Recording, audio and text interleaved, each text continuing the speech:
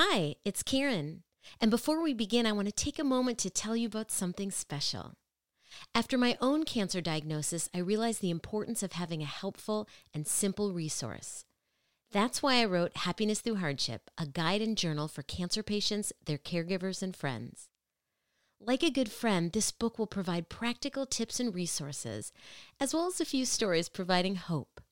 If you or someone you know has been diagnosed, I encourage you to get a copy of my book. Half of the proceeds also go to the Cancer Couch Foundation, where 100% of the donations are matched and fund metastatic breast cancer research. Please go to prettywellness.com/book to learn more, or buy directly on Amazon, Barnes & Noble, or Target.com.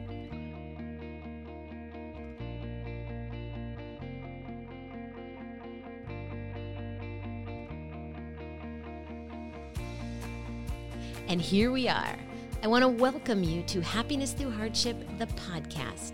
I'm Karen Sullivan, the founder of Pretty Wellness, a 2-time breast cancer survivor thriving with stage 4 disease, and author of the book, which is a cancer guide and journal for patients and caregivers that shares the same name as this podcast, Happiness Through Hardship. I'm also a girl who wishes on pennies. I try to see the good in everything, even when life is not so great. But sometimes it takes a little more. And this podcast will provide you with what worked well for me, success stories of people that have been through hard times, and simple suggestions that brought hope, resources, and connections. Now, if you like these episodes, please do me a favor, rate, review, and subscribe. Your efforts truly will help this podcast get noticed and help us inspire more people. And now, for this episode, I am honored to introduce you to Dontera Terrell, entertainment journalist, host, and managing editor of 2190. On today's episode, Dontera shares her story of grief, loss, and some light after a tragic car accident involving her mother. She is heartfelt and so real, with many gems of wisdom throughout. So please, grab your favorite drink, get cozy, and let's get started.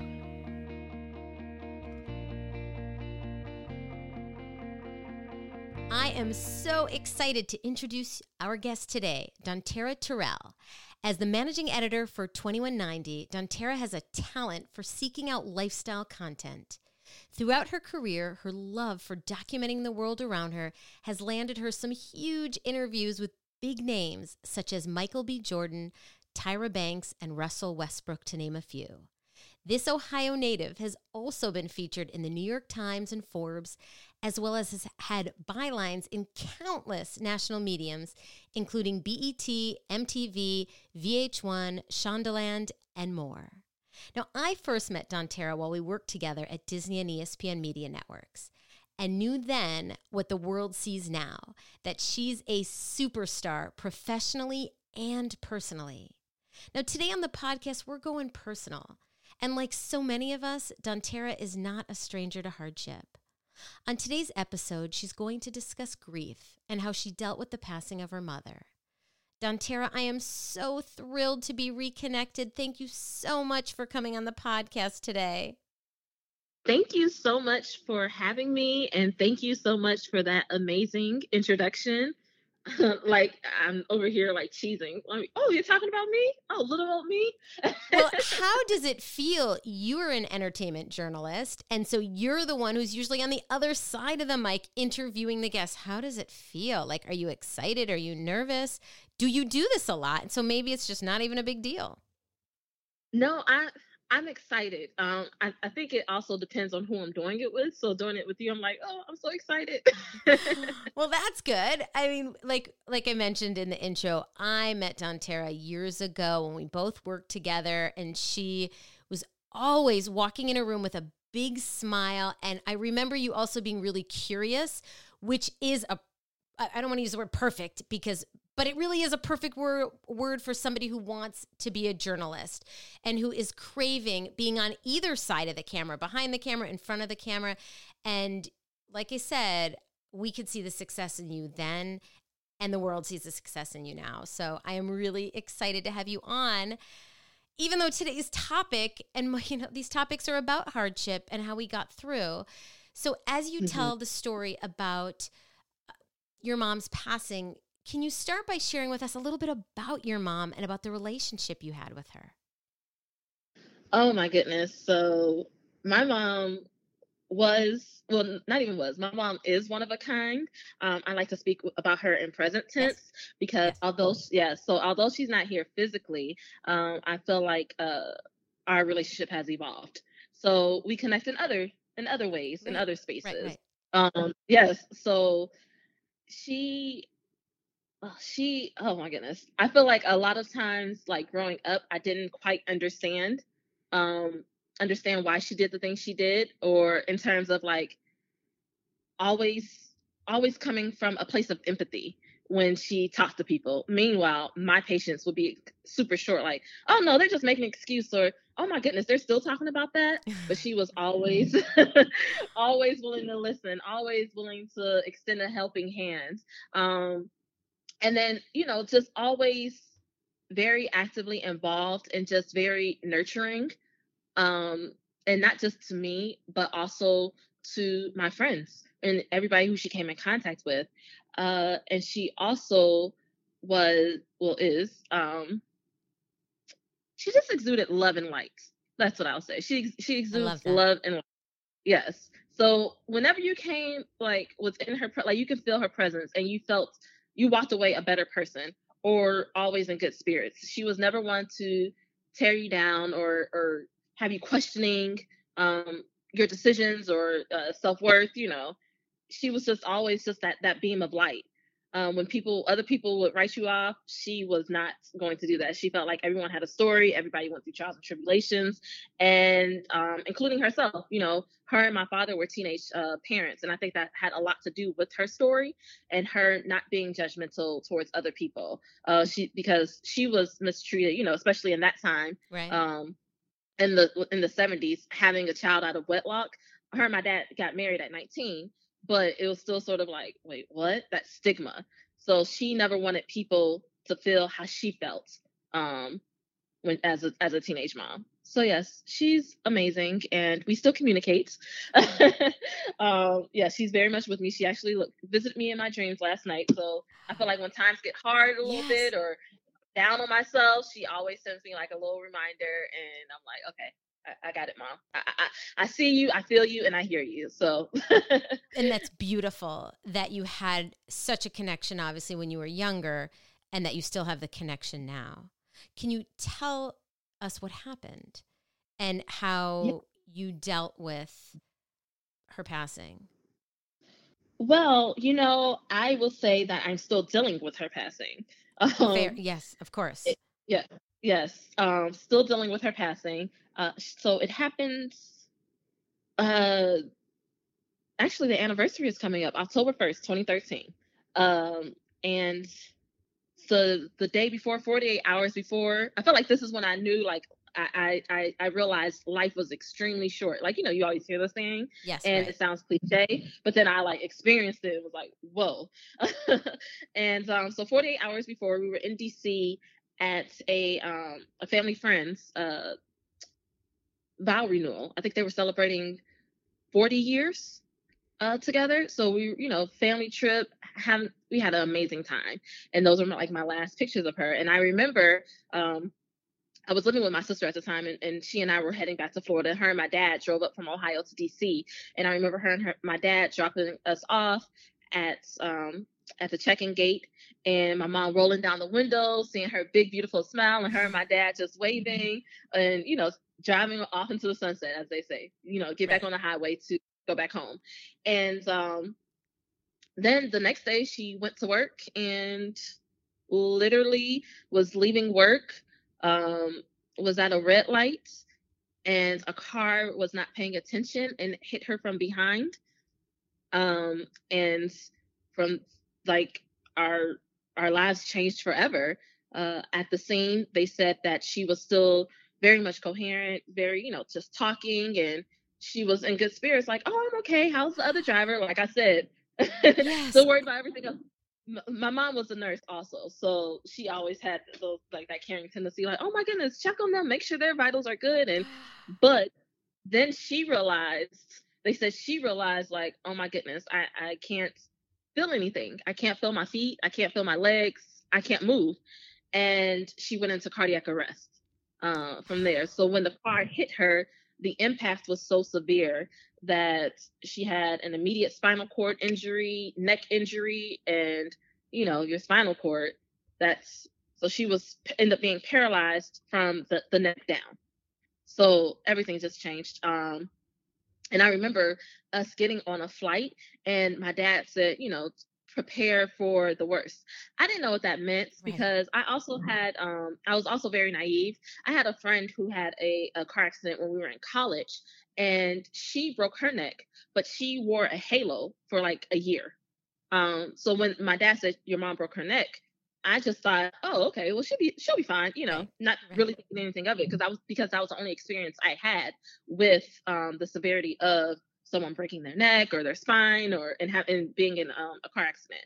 And I remember being on the flight from Fort Lauderdale to Pittsburgh, and I was on my phone the whole time, like, but I had no reception or anything. It was just sort of like everything was just I don't know. I was in my own world, I guess you could say. So we get to the hospital, and like I said, I'm still like, oh, okay, it's gonna be everyone's gonna be sad, of course, because no one was being in a car accident, and Right. clearly something happened because we're at the hospital. But I didn't think it was going to be that bad. And I just remember walking into the waiting room.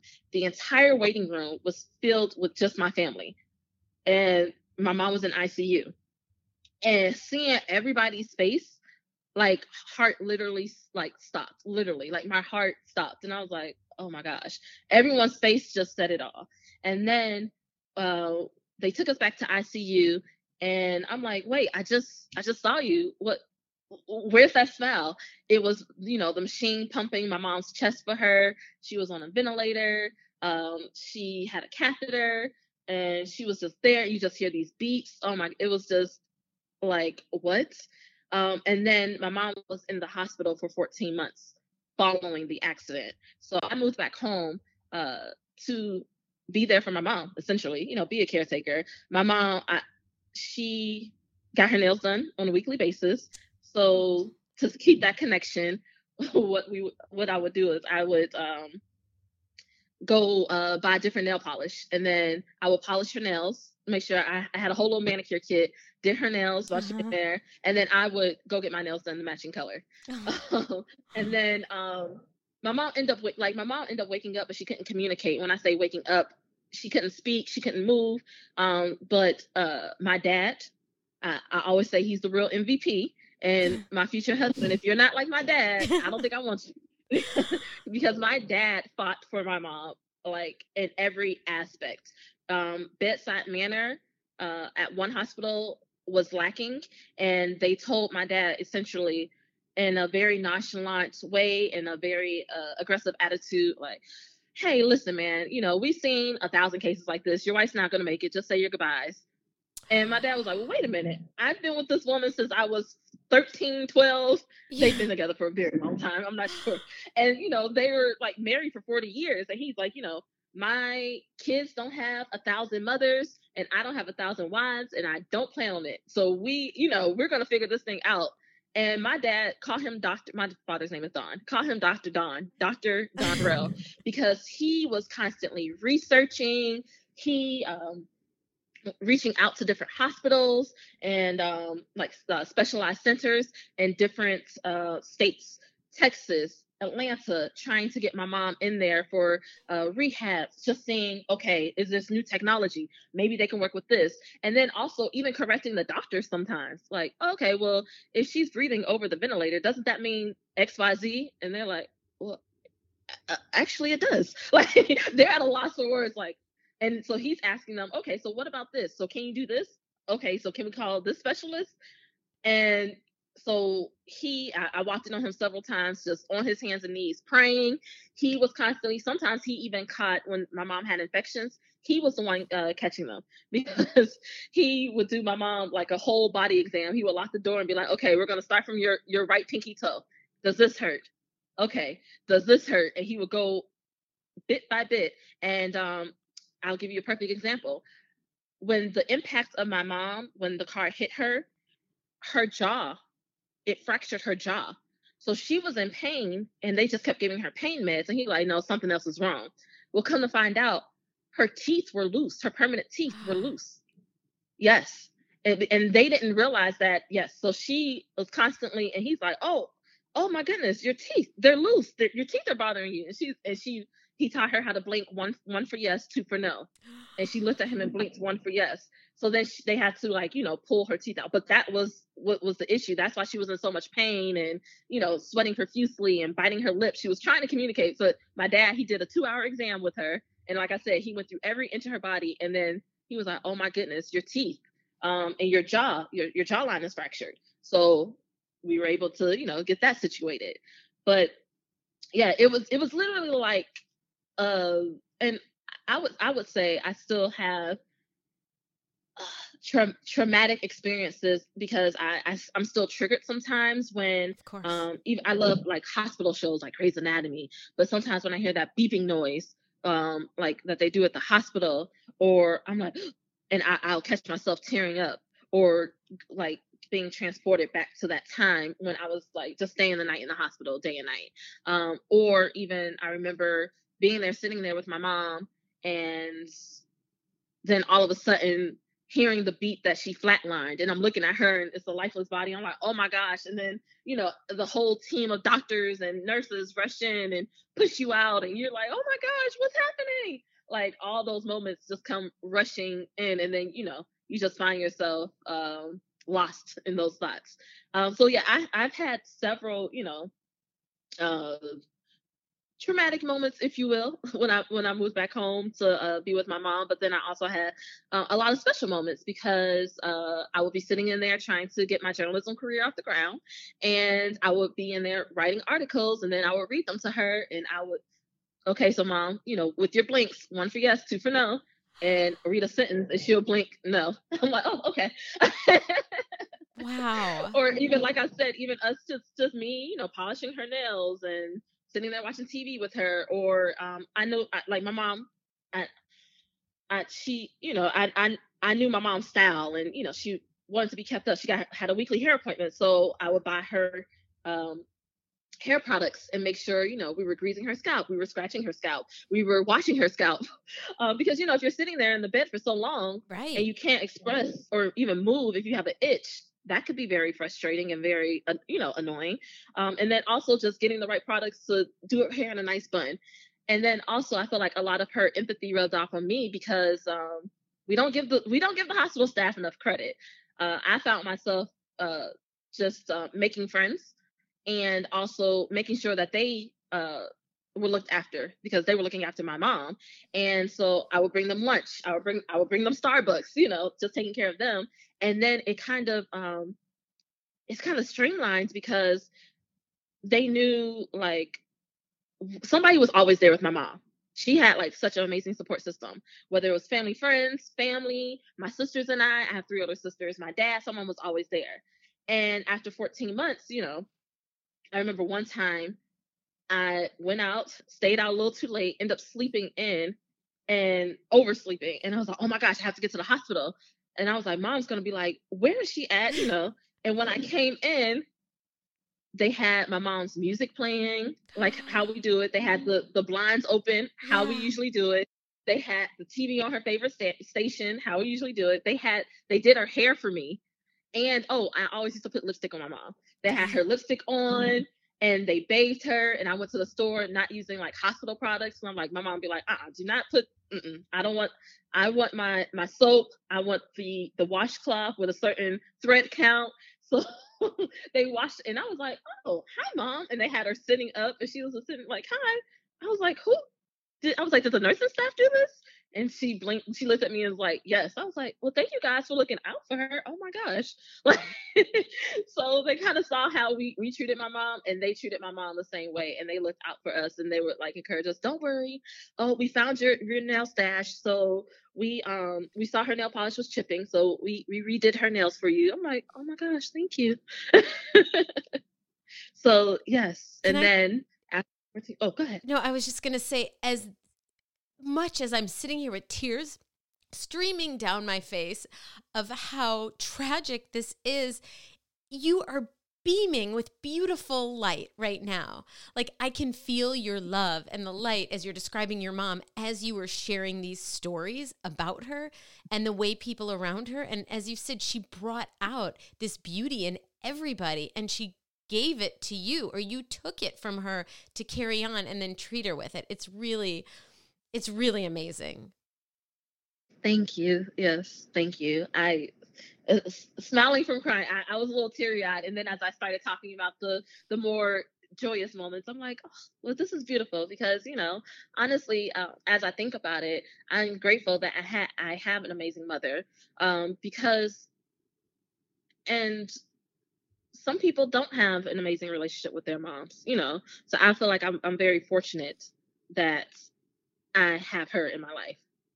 I can't imagine this must have been, even though there's such beautiful moments. Like, I'm imagining you sitting at the edge of her bed, reading a story that you just wrote. And as you know, again, those are priceless moments as you're embarking on this journalism career, and she's there, she's a part of it. And even though life is hard, clearly for both of you, you're in it together.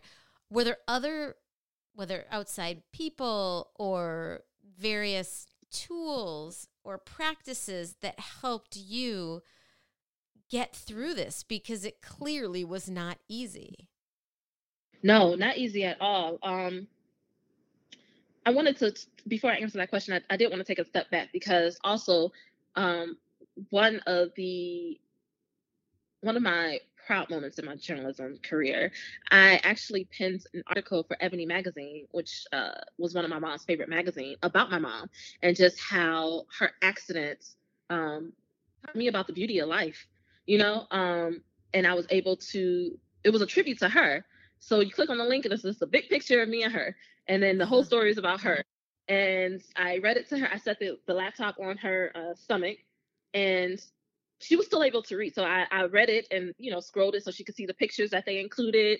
And then I remember when we were done, reading the article, she turned her head towards me and she had tears coming down her eyes. I was like, did you like it? And she did the longest one blink for yes ever. And I was like, oh, yes. So I felt, ugh, that was like one of the best moments ever. And just being able to honor her and give that tribute to her while she was still here. But I would say that during that time I was probably I wouldn't say it's. I would say right after my mom's death, I was a ticking time bomb. You just kind of never knew what side of me you're gonna get, but and I only say that because I had amazing friends and family. I have three other sisters, so we all, and my dad, like, we all went through this together, even like my nieces and nephews. But also we dealt with it in our own ways. My friends were absolutely amazing. But then when I say I was a ticking time bomb, then I started sort of getting in my head and, just that grief Right. process. You go through anger, and then I was mad at everyone. Like, I felt like sometimes people, I'm like, you didn't reach out to me as much as you could have. And even though they like reached out to me every day, but I'm like, you should have reached out to me 10 times a day. I mean, I don't know. I wanted the world to stop because I'm like, do y'all realize like how the magnitude of this? And everyone was just kind of going on with their life. So I felt like that was a turning point for me because that's also when I decided to go into therapy. So that was a resource for me, to be able to communicate and just get my thoughts and feelings out and burst out in tears if I wanted to, or just tell them I'm angry. Like, I'm angry today because out of all the people in the world, why did this have to happen to my mom? So um, therapy helped me out a lot, tremendously. And also, while my mom was that 14 months when I moved back home, I was still trying to push through. I was still trying to be strong, and I was still trying to, okay, well, if I uh, deflect, if I just do everything else, I won't have to think about it. So even though I was home, I was constantly, like, on the weekends, or if somebody was, look, you can invite me to anything. If you could be like, oh, Grey's Anatomy is having a marathon tomorrow, I think I'm gonna invite my friend over. I'll be like, I'll fly in to come over too. Like, I was just trying to Right. engage. But also in those moments, I don't remember a lot of it. I really don't remember it. I don't think people talk about like that grieving process. I don't remember like my friend sent me a picture. She reposted a picture on social media, and everybody's like, "Oh, this was such a great night," and I'm like, "Oh, did what?" Like I'm asking a million more questions. When was this? Oh, I was in Chicago for that. Oh, wait, well, what was the event? Like I'm clearly there because I'm in all the pictures, but I'm like, I have no clue, no recollection of this. So I was like physically there, but mentally, mind was every place else. Right. Um, I can't imagine.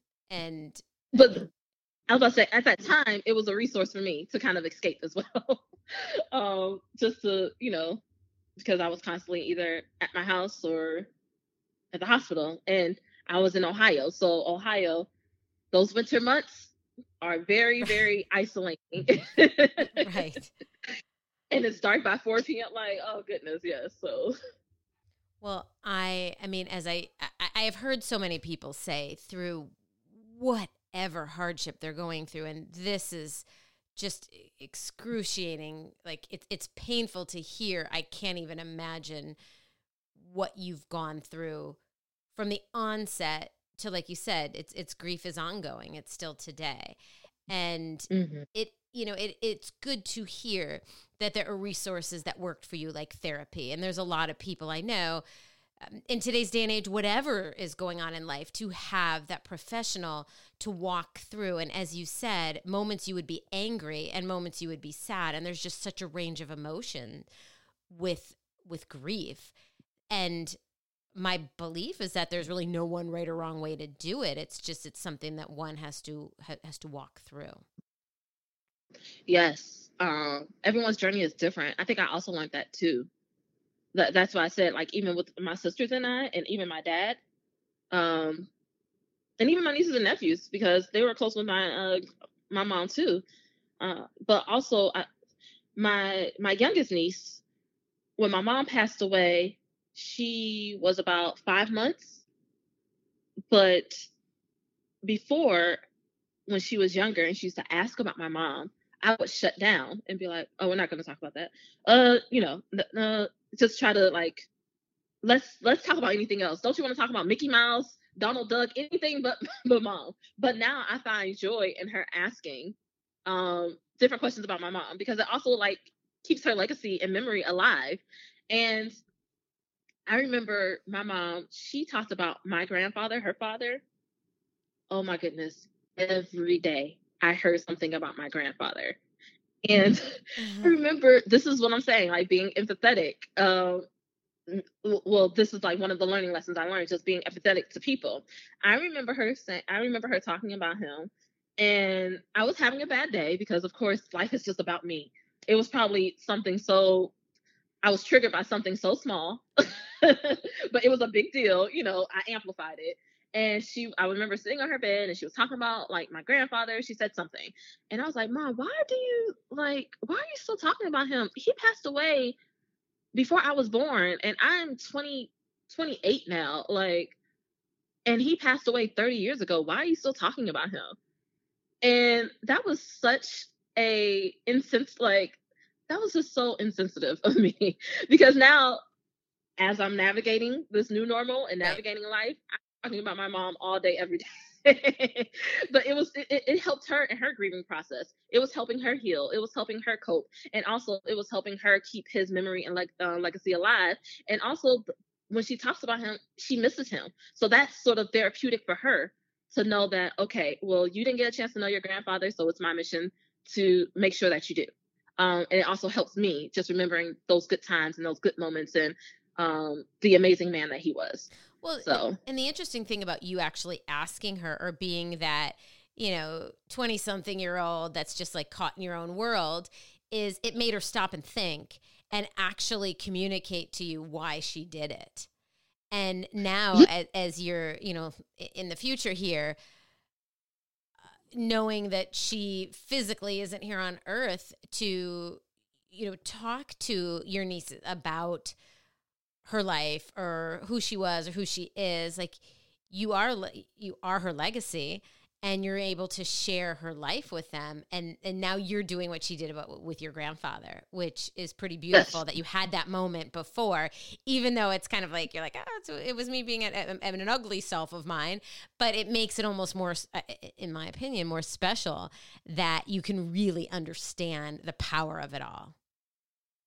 That is true. That is true. I didn't look at it that way, but that is absolutely true. Uh, I had someone recently. Um, I said something about my mom, and they was like, "Well, hasn't it been like 5 years or something?" I'm like, "Yes." They're like, "Oh, I thought you'd be over that by now." Now, pre-Dante would have been like, "Oh my goodness, I'm like cutting them off," or they are just X, Y, Z. And now I'm like, "You haven't lost a parent, have you?" They're like, "No," and like sort of shrugged their shoulders. I was like, "Okay, like I get it." I'm like, "So you don't know? You sound like me. That's probably something I Right, might have right. said or something along those lines." But I just shrugged it off and was like, "You have no idea," and I, the worst pain ever to deal with, and I don't want to put that on you. But at some point, I feel like in life, death is inevitable. Excuse me. So when they experience, then we'll be at a different stage and phase in our relationship. Um, so yes, Well, and when you put that, your point is just so well taken about obviously this subject and so many other topics in life. And I think where your mom, it sounds like, was just this beautiful soul, is that empathy is something so important in life, because there are so many situations, and many, big situations, small situations, where you just really don't know what the other person is going through. We can make up stories about what we think they're doing or why they're behaving a certain way, but you just don't really know.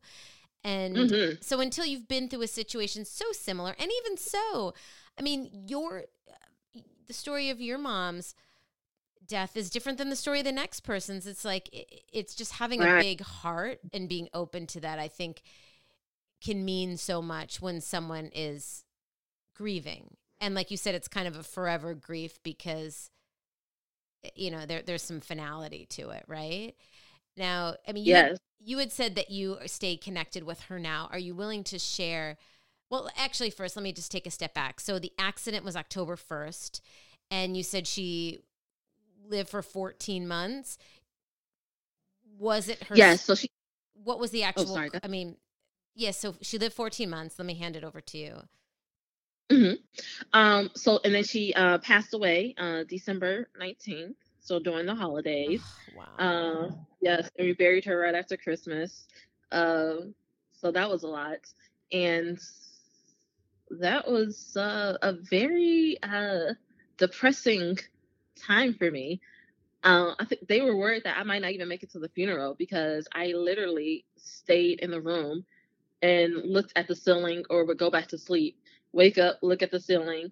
And it was so many people coming in and out, when she passed, uh, with their condolences, food, and I was not leaving the room. I didn't take a bath, a shower, anything. It was just like my body shut down. I shut down, and going back to my dad, I remember him coming in the room. I had the lights off, and him just coming in the room and just laying on the bed next to me. And I was literally just looking at the ceiling. And I remember people would like come and knock on my bedroom door, and I was not budging. So I was able to pull myself together, but then I went right back into that hole right after the funeral. I came out for 24 hours and then went right back in. Um, but yeah, she ended up passing away around the holidays, and she had a traumatic brain injury, which is ironic because that was her specialty as a nurse. Wow.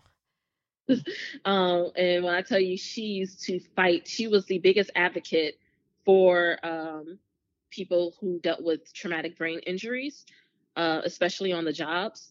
She was a bedside nurse, and then she ended up transitioning to being a state nurse and working for the state of Ohio.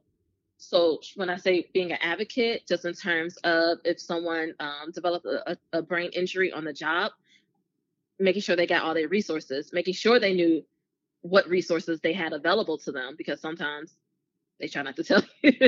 um, Making sure even the financial aspects. Oh, and then also making sure that they are able to not only survive, but just thrive, and that their family understands the dynamics of having a traumatic brain injury, living with a traumatic brain injury, or having a loved one, going through that. So yes, that was very ironic that she ends up suffering and passing away from a traumatic brain injury because that was her Wow. specialty. Wow. Yeah, and And that's also how we got a lot of literature at home about it, so we were all reading up on it. well, what I also find fascinating is when it comes to whether it's illnesses or accidents or tragedies, like physical ailments, to have a patient advocate like your father was for your mother is Mm-hmm, key. I think when you mm-hmm. were saying that and when you were going to the depths of the description of the things that he did, that is applicable in so many different areas. And if so many people touched by cancer, totally a different experience. But however, oftentimes they need to be on the lookout for X, Y, and Z, different things that could happen. And whether if they can't do it themselves, to have a family member, a friend, or hire somebody that can be your patient advocate because your father found things. It's not that they were bad doctors. I'm sure they're amazing doctors, but doctors are human, and people, and sometimes there's little things like you were talking about your mom's teeth. Who would have known? It was, Right. Yeah.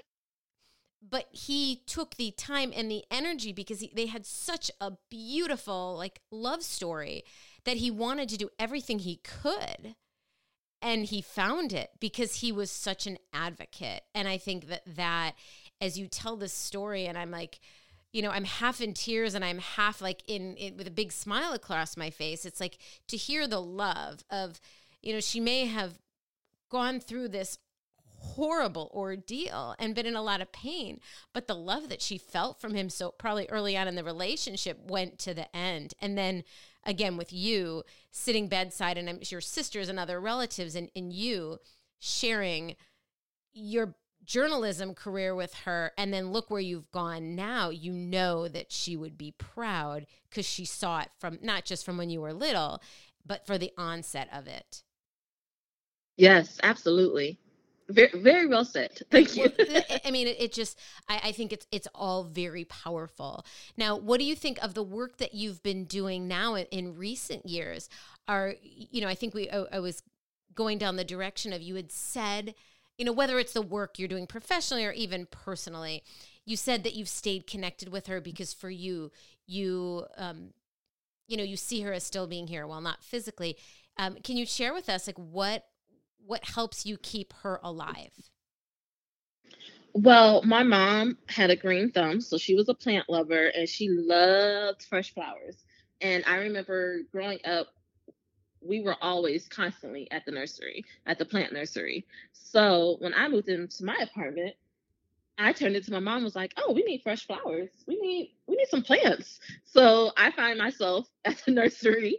I found myself researching different plants to see what works in direct sunlight, what doesn't, and being also making sure I have fresh flowers around me.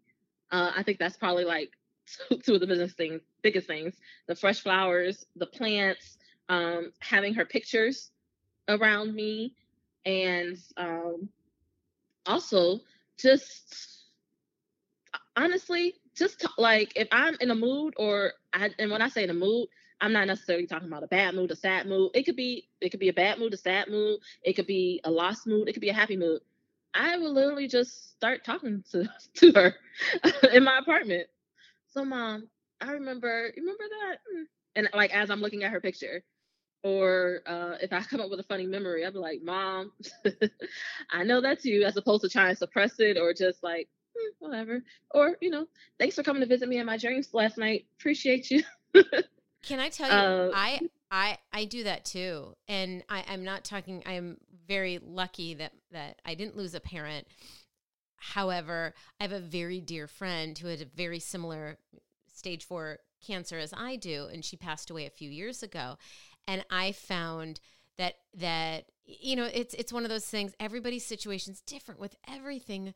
We had a very close connection, like a sisterhood, because we actually became good friends, and our kids played on the same baseball team together. So we had this friendship as well as the stage 4 cancer connection, which, as you know, when you find somebody who's been through something similar to you, you have this connection. And so when she passed away, I just wanted to still keep talking to her because I wanted to feel like she's there. And so I write her a lot. Like, not that they're not going anywhere clearly, but it's almost like, I don't know if it's considered a journal because it's written to her. And it helps me feel, or like you said, I just having those conversations, sometimes like out loud to myself in the car, just if nothing else, it just makes me feel like I'm honoring her and I love her and I get to still be with her even though I'm not with her. And so I can only imagine how powerful that is with your mother, somebody who you obviously knew your whole life and who you're so close with. Yes, absolutely. I was going to say I do a lot of like journaling to myself and her as well. And lately I have been finally looking at some of the pictures of when she was in the hospital. And also just like a lot of the pictures that I have of her in scrapbooking. So I'm like, oh, that was a trip. Yeah, so it's bringing back like those memories. Like, oh, you remember that, Mom? Or I remember that. And also talking with my sisters and my friends about my mom, and even my dad. Having those moments. And then also, I feel like also when I say our relationship has evolved in a different sense, sometimes when I find myself speaking negatively, or saying like I don't like something about myself, I like remind myself like this is an extension of your mom, and embrace it and love it, And I'm like, oh yeah, that's beautiful. Yeah, I'm like, oh my goodness, if I did say something like my ears are too big, I'm like, but these were mommy's ears. Yeah. Now, so like, what would she, I'm going to take a little left turn here. What would she brag about you today if she was on this call with us? And because you've been doing so much fascinating work and exciting work, and especially for me, because listen, I studied journalism when I was in college, and I spent the lion's share of my career in sports and entertainment and on the corporate side. And, now I'm doing more journalistic work, but if she was here right now, what would she brag about you? Like clearly like you had told us the story about the Ebony magazine article, was about her. It was honoring her, and that was beautiful. So I'm sure she was proud, but what other things are you working on now that you think she'd be excited about and would share with family and friends? Well, first off, can I just say that everyone knew my sisters and I as Ellen's girls. Yeah, really? Yes, I always sometimes I have pictures of her, I hashtag Ellen's girls, because they'd be like, oh, Ellen's girls, or she always said, well, the girls, and she'll just go down the list, go down the line. Well, the girls are doing this, and the girls. So what she would say about me, she would be bragging that I moved to LA, that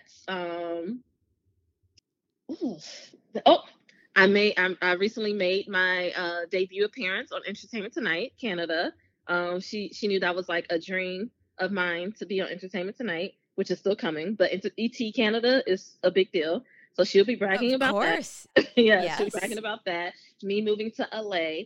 And then also I would say me writing stories, not just celebrity focused, but also the ones that I would say the ones that you don't really hear a lot about, from marginalized communities, or changing that narrative that people really don't hear a lot about. Like, for instance, my grandmother passed away of scleroderma, and having an article featured in the UK for the National Scleroderma Foundation. So stuff like that. She'd be like, "Oh my goodness, my baby's international." Right, and then it's so meaningful, the work that she's doing too. So, that's really, really heartwarming, and I hope that as you said that out loud, and you're thinking about what she would be proud of, I hope that you're proud of it too, because you've been through a lot, and you're still going after your dreams. And I think that so many times, the story has been about your grief and about her, but also some of the story is you and how you can show others, and you are showing others, whether you realize it or not, that like really bad things can happen in life. And like you said, you were trapped in your room because you just couldn't leave. But at some point you put one foot in front of the other. And whether it was through therapy and the comfort of, your father and your sisters and some of the things you spoke about, but you are now in a place following your dreams. Not saying that any and all of it was easy, but that you have a life that it sounds like you really are proud of and that you love. Yes. Yeah, that I do. I really do. And I also was going to say, unfortunately, I have a few friends who have joined the club of losing a parent. So having that connection with them and us checking in on each other, or if we post something and they're like, oh, or we text something like it's the anniversary of our mom's passing, like being there for each other, our mother or father's passing. I know it's your dad's birthday. Just know, he's smiling down on you just like we all are. And he's extremely proud, just sending those encouraging words or messages and just checking in like, hey, how you doing today? I know it's the holidays, or I know it's Mother's Day, it's Father's Day. Are you good? This past Mother's Day, thank goodness. It's always Mother's Day is a difficult time for me. And I have a friend out here and she's like, oh, we are going hiking. And we went hiking, ended up being out the entire day. And it was such an amazing day and connecting with nature, but just being grateful that she thought enough about me. Like, I don't care what I'm doing or what I had planned for today. It's about me and you. You're on the opposite end of the coast, and we are going to celebrate Mother's Day, and we are going to go for a hike. We're going to go out to eat. You're going to get out this house. So, well, yeah. And that's huge. Having whether it's newfound support or people that were there all along. And I'm sorry that you've got people that you said are like in this similar situation, but on the same note, it's great that you have each other. Now, I was hoping you have used the word that I love so much a lot in this interview, and that's about being grateful and about gratitude. And so for those that are new to me here on the podcast, I close out every episode by playing what I call the Grateful Game. And I am hoping, obviously, Dontera, that you'll play with me.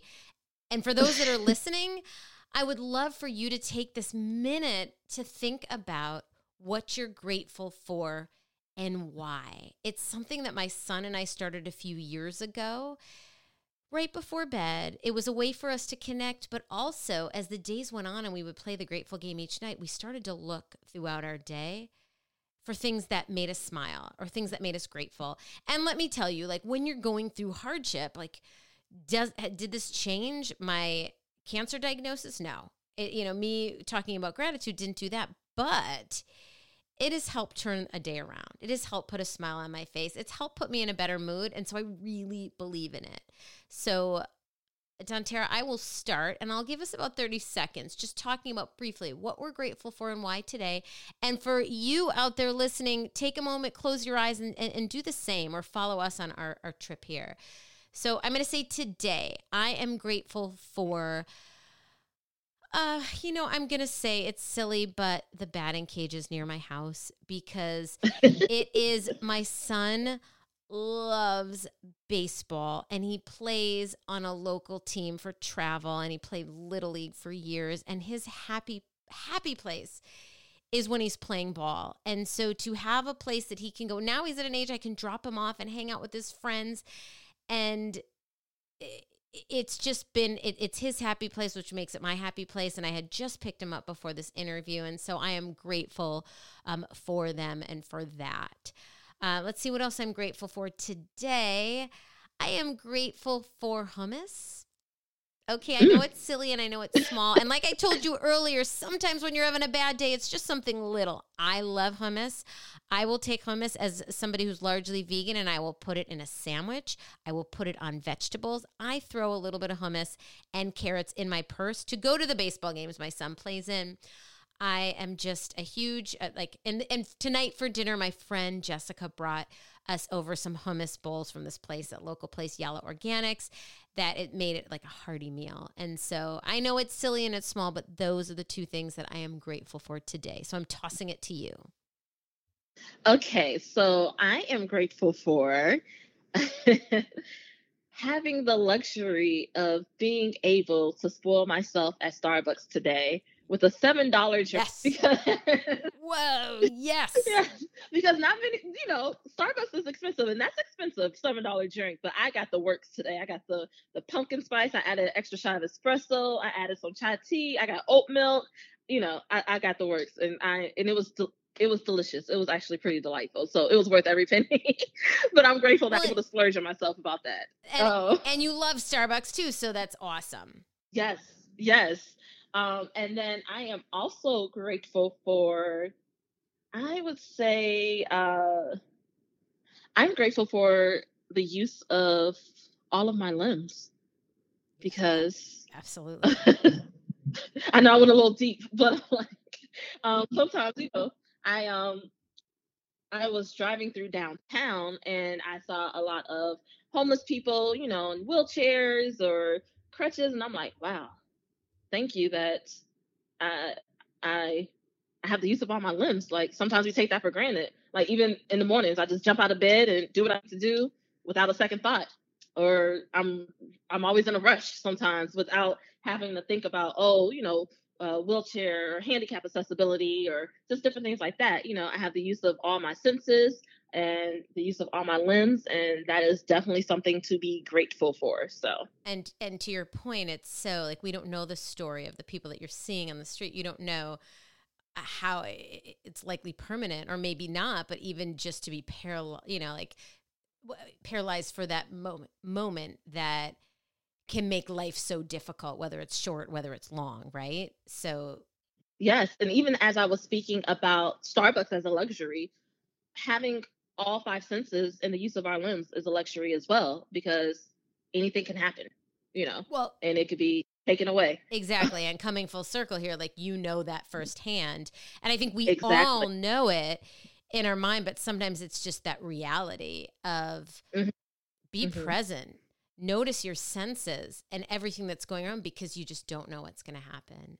Well, thank you, Dontera. This was just so heartfelt and a beautiful story, and hopefully a tribute to your mom, and that I am really grateful that you shared it with us today. I hope the listeners, can connect with either one of us if they have any questions, or that they were able to find, a little bit of joy with us in some of the beauty that you shared about your relationship, but also about, some of the laughter that came during such a hard time as well. Yes, absolutely. Thank you so much for having me. Thank you, thank you, thank you. And for those listening, thank you.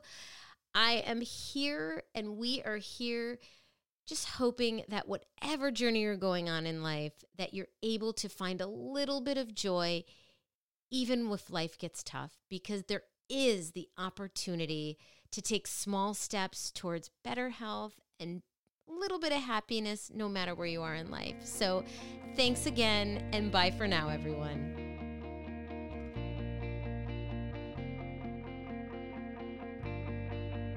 Thank you so much for joining us today. I want to leave you with a quick thought. We play the Grateful Game at the end of each episode, and here's why. After my second diagnosis, I started to research who was thriving with cancer and what they were doing to be well. I learned that wellness is about consistent self-care, creating everyday practices that help improve your body and mind toward a state of good health. And for me, focusing on gratitude brings tremendous positive energy into my life. This is why my son and I play the Grateful Game most nights. If nothing else, it brings a smile to our faces, which is also why I play the Grateful Game with all the guests at the end of each episode, because even though some of their stories are intense, like Dontera's today, or Jenna's in episode 8 who lost her husband in 9/11, or Lynn in episode 29 who radiates joy even after an ALS diagnosis. There have been so many guests on this show, or friends in my life, and I'm sure yours as well, that have been through hardship. And I believe that we can all use a little gratitude practice in our life. which is why I'm challenging you to take 2 minutes in your day. Be present, grab a friend or family member in person or virtually, and talk about what you're grateful for and why. And I would love to hear what you're grateful for, so please connect with me. Follow and tag at Pretty Wellness on Instagram, and even hashtag Grateful Game, and I'll repost and chat back. Thanks again for joining us today. I am sending you lots of happiness and great health. Bye for now.